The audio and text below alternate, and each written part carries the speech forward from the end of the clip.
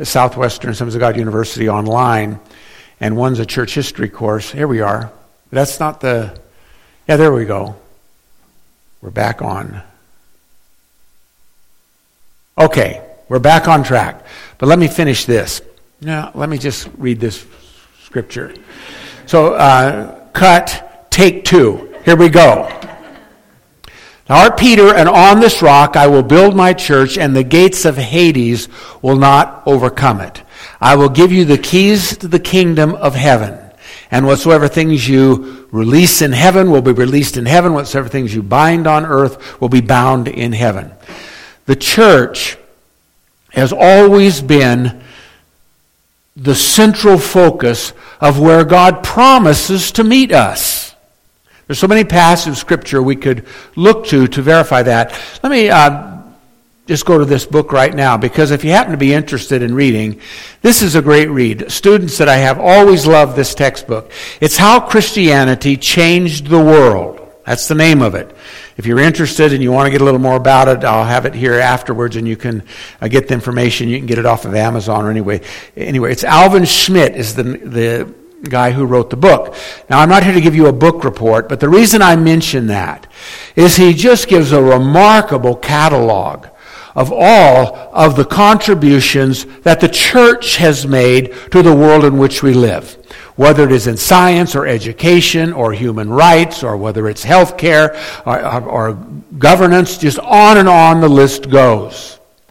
And the church has always been such a focal point. Sometimes it's driven underground. Sometimes they are great cathedrals. But it is the means of grace that God has established through which you can count on the presence of God mediating His presence to you through the Church of Jesus Christ. I had an interesting event happen years ago when I was pastoring in Las Vegas. And one of the times I spoke here before, I think this is number 4, I did speak on the church, so I don't want to belabor this. And I can't remember whether I told you this story then or not, but it happened. I always got to church at 7 or 7:30, real early in those days, because we had multiple services and that sort of thing. And I'd just be preparing things. And I was in my office, and there was a exit door, a back door out of my office, not the main entrance to the church offices, where I could step out, and I heard something pounding on the wall outside my office, into that stucco wall that was there, and it startled me. And I went out and I opened the door, and there was a man standing there with a claw hammer pounding the walls of the church, pounding them. I said, "What are you doing?" And it startled him. He didn't know anybody was there. And he took off and left, and I didn't know what was going on. Later that week, I got a phone call. And it was the man who had been pounding on the walls of the church. He said, "I just needed to call and tell you it was me that was pounding on the walls of the church." He said, "Every time I drive by that church, my heart starts bothering me and I'm under conviction." And he said, "I was so angry at the church that I pulled over and I wanted to tear it down that morning." And you know, I ended up leading that man to Christ. Just the visible witness of the church was there. And so I just want you to understand that the church is a means of grace. It's a sacrament. And that's why there should always be such reverence and a sense of expectancy that we have. Because the church is a means of grace that God uses to speak to our lives. Now, I got to keep going. You know, one of the problems when you get, I'm not an old man yet, but I can see it from here. And some of you that are young saying, "Well, you look pretty old to me," but anyway. And one of the problems is there's so many different things that you can say that you can preach forever. So I'm going to leave that there. But the church is a means of grace. Baptism. Therefore, go and make disciples of all nations, baptizing them in the name of the Father and of the Son and of the Holy Spirit. I'm not a Catholic. I don't believe that baptism is what washes away the original sin of an infant. So if they die in infancy, then they can go to heaven and don't have to be stuck for all eternity in limbo. But it is a command, isn't it, that we be baptized. Now think of your baptism to your marriage with Christ as a follower of Christ, as what the wedding day is to your marriage. It's the day that it becomes public. It's the day it becomes official. And that's why in the early church, your salvation wasn't complete until you had been baptized. There's the confession of faith. There's repentance. And there was baptism. Now one thing, and one of the reasons why I think adult baptism is so important, is you will never forget the day you were baptized. Now, if you're like me and you grew up in church, I got saved so many times. We used to have evangelists coming, and every time they would come, in those days they would try to literally scare the hell out of us to get us to the altar, and so I don't know which time it took. My oldest son, who grew up in church, he was in Sunday school. I was pastoring in Santa Cruz, First Church in those days. And after church one Sunday, his Sunday school teacher came up to me and said, Pastor Stan, we're just concerned about your son, Robbie. We gave an invitation to accept to the Lord in Sunday school today, and Robbie didn't raise his hand.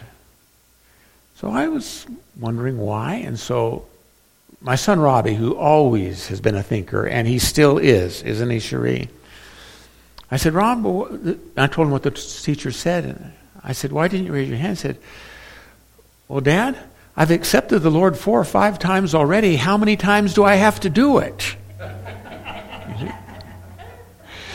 So the time that you're baptized in water, that is like your spiritual wedding day. If you haven't been baptized in water, if you have children, encourage them.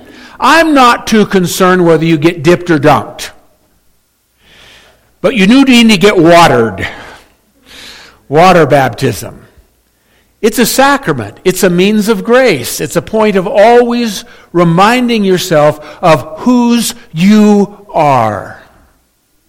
It takes you back to that time of that marriage between you and the Lord. Scripture is a means of grace. And here's the passage.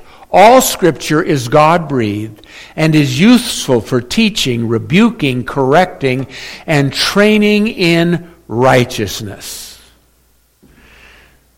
Now, there are some curious passages of Scripture that I don't know what they have to do with me today. And my kids are glad that I'm not being literally Old Testament, because in the Old Testament, I read it just a couple of weeks ago in my Old Testament readings. If you have a child that is being disobedient and being disrespectful, you are to take them out and stone them. Now, there have been times where I felt like I could kill one of my kids, but I've never seriously thought about doing that. Okay? But having said that, there's nothing that is in the Bible, Old Testament or New, that is there by accident. The Holy Spirit has never looked down and said, oops, I didn't know that was in there. So what makes it the living, eternal, inerrant Word of God? It is the combination of Word and Spirit working together. Everything that is in there, just like these light bulbs, are designed by an electrical engineer to conduct electricity and illuminate this room. So is the Bible that way. But if these light switches are turned off, the light doesn't shine, does it? But you turn the switch, and all of a sudden it illuminates. What do you suppose is the illuminating ingredient that speaks through the written word of Scripture. Holy Spirit. How many of you have had this happen? You're reading, maybe it's come to mind when you're at a point of decision in your life. But you look at a passage of Scripture and all of a sudden, those words leap off the page, and that is a word of God for you right now. How many of you have had that happen? Well, most of us have had that happen. That's a sacrament. That's a means of grace. And that's one of the reasons why I think it is so vitally important that we feed on the written word daily.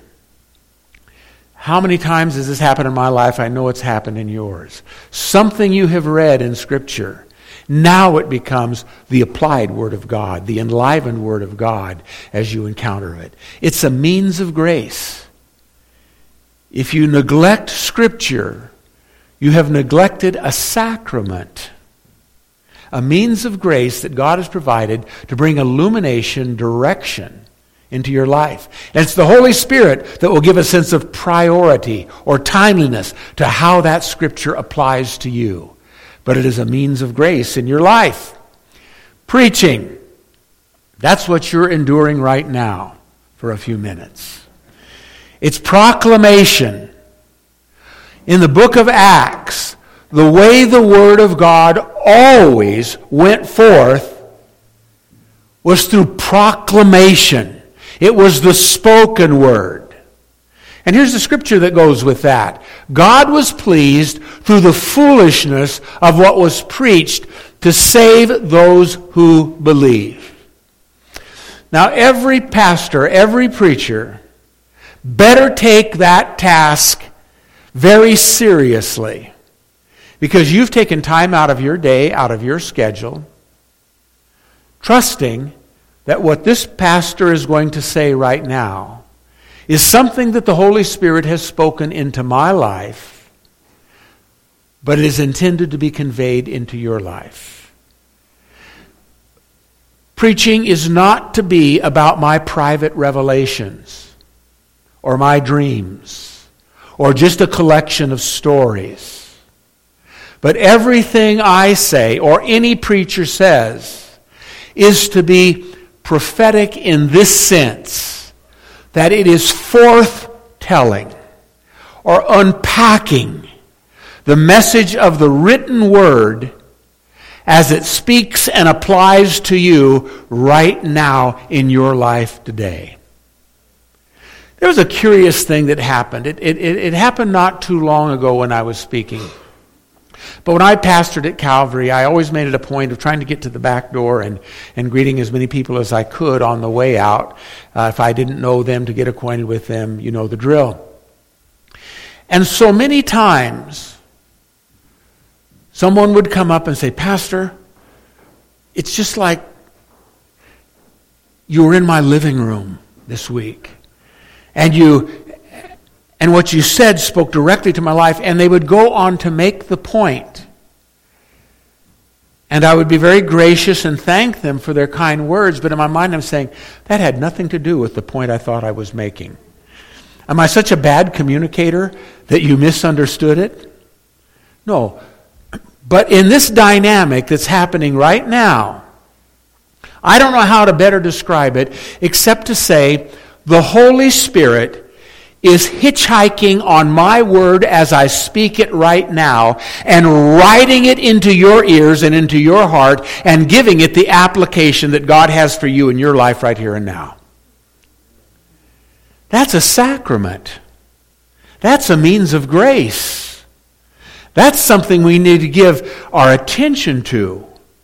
How many of you have had the Holy Spirit somehow just arrest you through the spoken word in a church service, through a message? It's a sacrament. So this is another one of those means of grace. And that's why it's so important that we give attention to what the Holy Spirit may be speaking as we come together in the presence of the Spirit and listen for what God has for you in your life today. Prayer.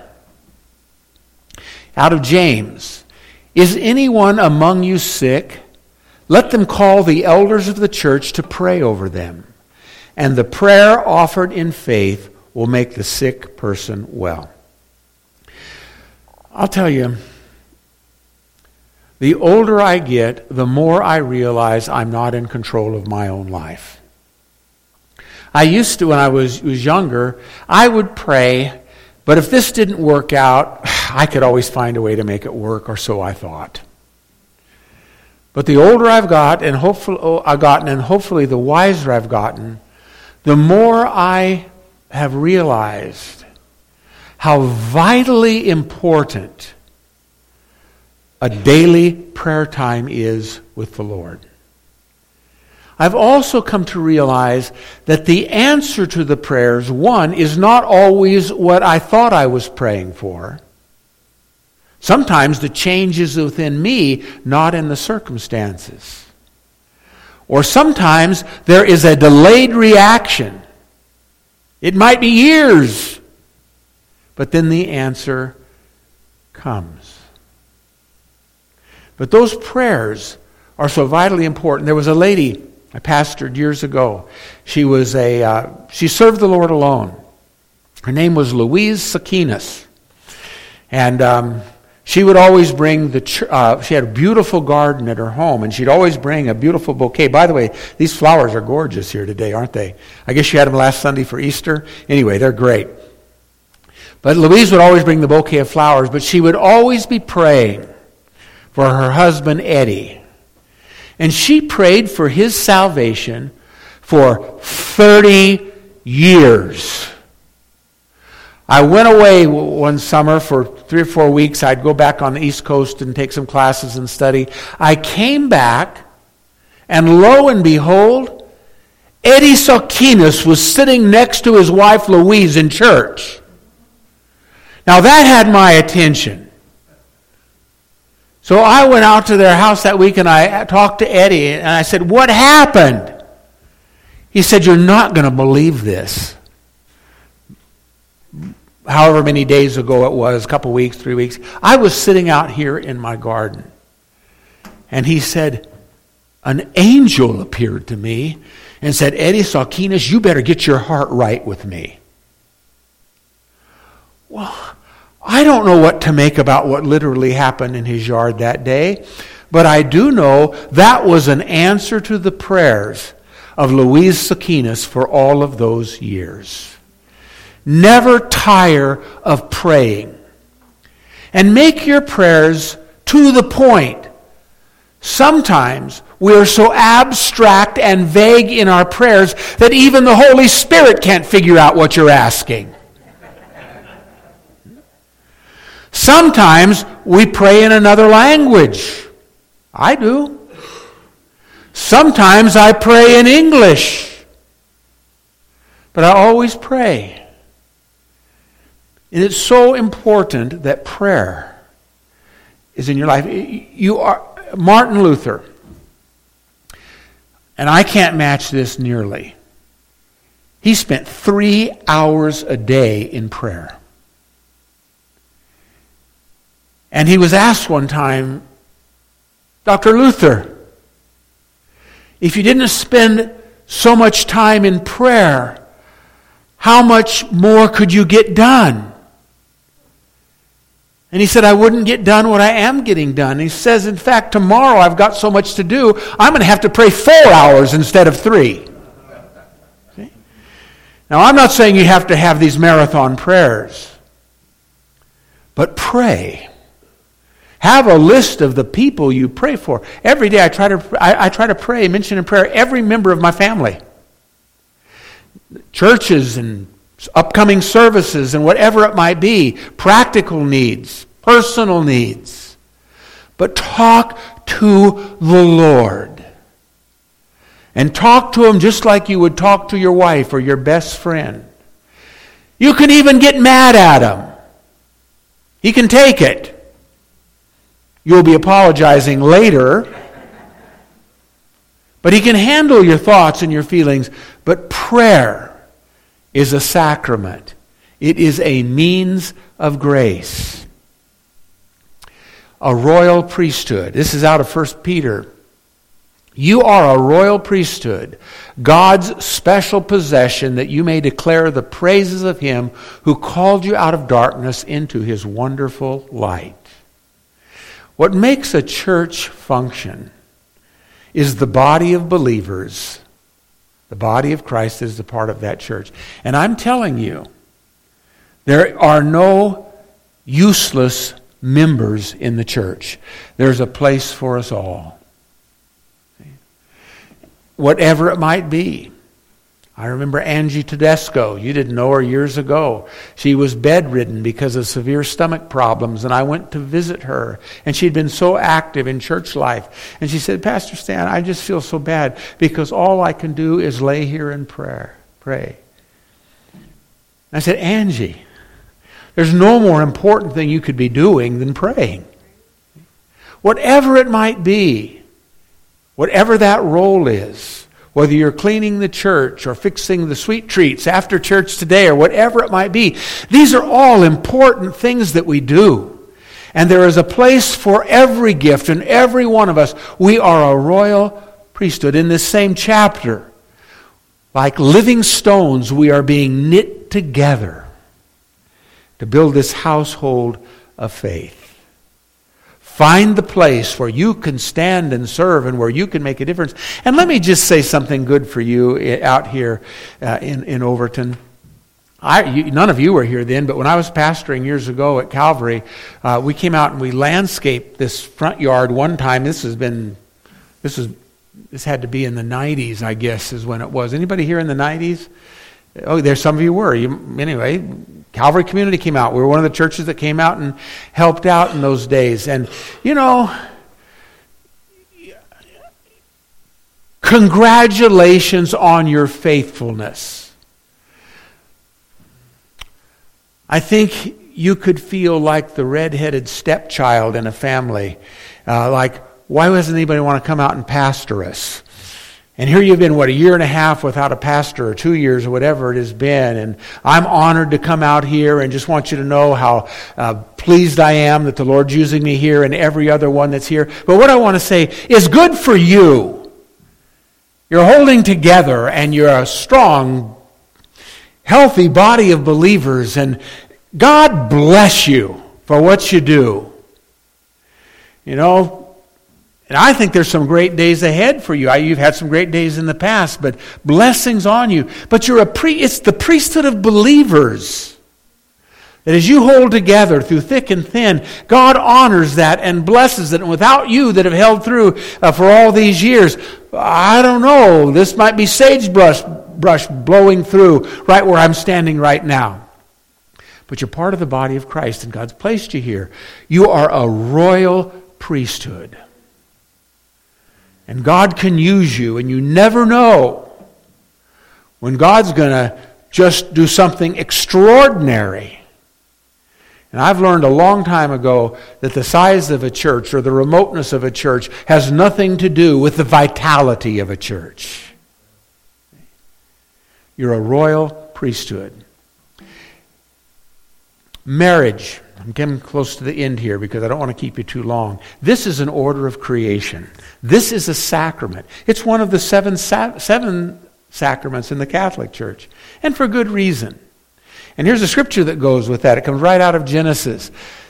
That is why a man leaves his father and mother and is united to his wife, and they will become one flesh.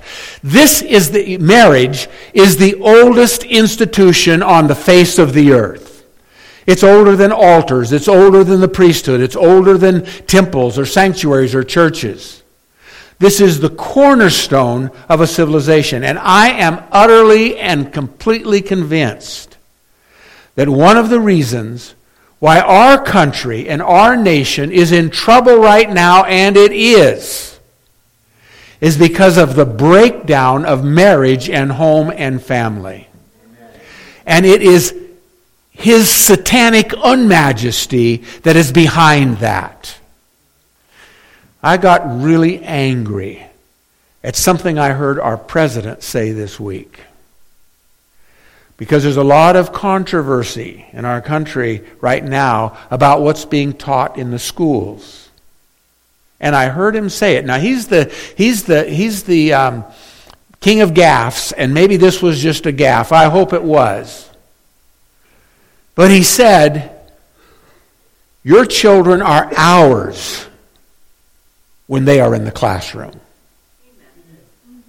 You know. Now, whether he meant it or not, that is out of the pit of hell. You see? God did not create the state to raise your children. And one of the reasons why there is such trouble in some of the inner city ethnic communities, I'll take the African American community as an example. Do you know before the 1960s, before the launching of the Great Society, about 85% of all African American homes were intact families in the city? Okay? Do you know now it's 75 to 80% of those same kids that are coming from broken homes, and usually it's the father that's absent? Do you think there's a connection between that and all of the problems of crime and violence and drugs? Do you think there's a connection in that? Of course there is. You are married, you are first of all a husband or a wife as unto the Lord. Secondarily, with relationship to one another. More than once in marriage counseling I've done, and it's happened, unfortunately, a few times when they were couples that I had married.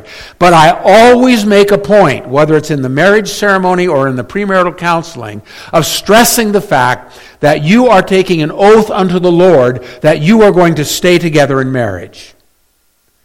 And on the rare occasions where they've come back and they say, Pastor Stan, we just can't do it. And I say, well, that's fine. Are you prepared to break the oath you made before God? I'm the one who administered that oath, so I know you made it. Well, did you think I was just making small talk? Marriage is a sacrament. And there's no more important function you can have in a community or in society as to raise children in the ways of the Lord. And be a husband and wife that are husbands and wives unto the Lord. It's a sacrament. It is an order of creation. It started in the garden. And you are no exception to that. Now, I'll just a little biography here. I don't want to tell my story, but one of the reasons why I'm not at Calvary anymore is I went through a divorce. And I'm telling you, that was something that had collateral damages and consequences that were far beyond whatever I could imagine. Now, God is gracious and good. Take a look at that woman right there. Didn't God do good in giving her to me as a second chance? Wasn't He gracious and wonderful? And God has restored my life and done so many wonderful things. But what I'm trying to say, but the reason why I said that, is when I was going through all of this turmoil, and I was pastoring a thriving church, but I listened to the devil. I know what the Bible says. But in your situation, God is going to make an exception. Yeah, you know. I was wrong. But your marriage is a sacrament. And try harder. Now, I understand that there are times, abandonment, faithfulness, there are times when you have to take a mulligan on a marriage. I understand that, and God understands that too. But that's rare. And God intends for you to make it together. Here we come to the last of the sacraments, and we're going to communion right after this. Communion. When I was going through my midnight of the soul, when I had the train wreck in my own life, and I'm saying this not to elicit sympathy or anything like that, because God has been so merciful, so good, and in restoring so many things in my life and my family, and just on and on it goes. But there was a time where I lost everything. I lost my family. I lost the respect of my congregation. I lost the respect of my kids. I was unemployed. On and on it went. God provided remarkably. I was well known in the city of Las Vegas. I mean, I wasn't a celebrity, but I was well-known pastor, a very prominent church at the time.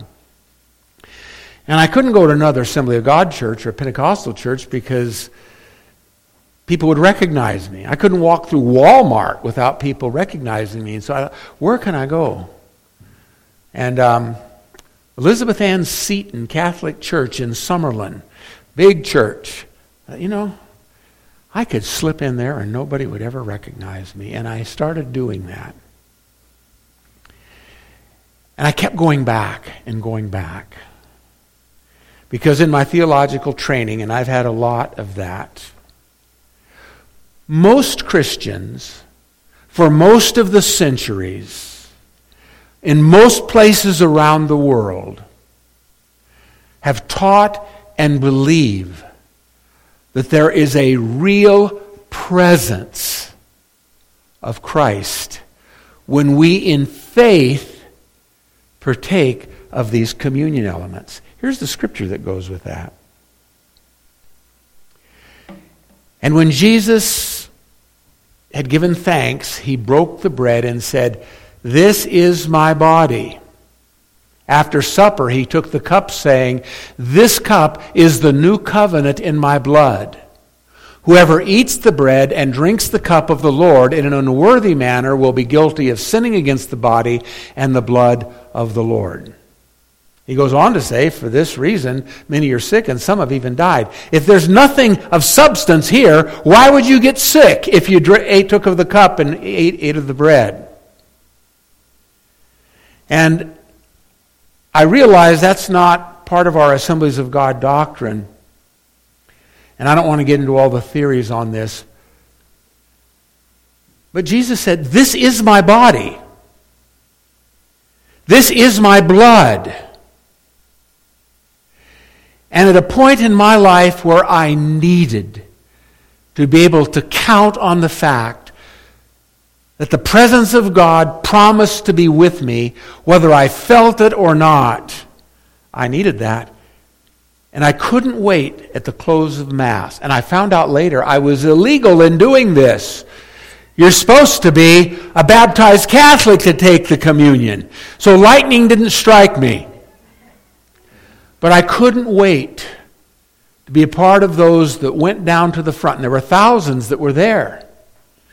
And everybody drank from the common cup. But I'm just telling you, it was electric. I remember one Mass that I was there. And I was just broken and torn apart inside from everything I was going through. And at that church, sometime I'm going to go back and see if it's still there, but they had at least a life-size, maybe larger than life-size crucifix with Christ hanging on the cross at kind of a 45-degree angle where he's looking down over the congregation. And I was just torn apart inside of everything I was going through. One good thing, I was running to the Lord and not running from the Lord. But I'm telling you, it was probably just my imagination, but the Holy Spirit used it.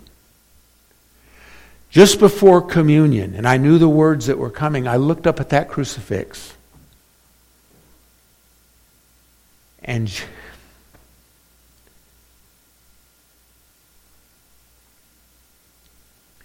Jesus turned his head and looked down at me. And I'm telling you, I couldn't wait every Sunday to go up and have that priest hold that cup up and say, or the host, "The body of Christ that is broken for you." And then you go to the next one, "The blood of Christ that is shed for you." And I'm telling you, that became the presence of Christ made manifest in my life to see me through a very difficult, maybe the most difficult time I've ever passed through in my life. And so I just want to leave this thought with you, and then we're going to receive communion together. Boy, we've had 3 or 4 of the sacraments we've participated in right here. We've looked to the Word. It's a sacrament. We're in church. It's a sacrament. You've heard a message. It's a sacrament. We're going to receive communion. It's a sacrament. And I don't know what's happening in your lives right now. It's none of my business. That's between you and the Lord. But I'm here to tell you that the Holy Spirit promises to meet us when we encounter Him where He says He can be found. Now, He can speak to us in 1,000 ways. I know that. But these are proven ways which scripturally the presence of Christ is promised to be here with us. So I want you just to spend this time just inviting the Holy Spirit to come and minister to you. Now, I'm not sure how we get the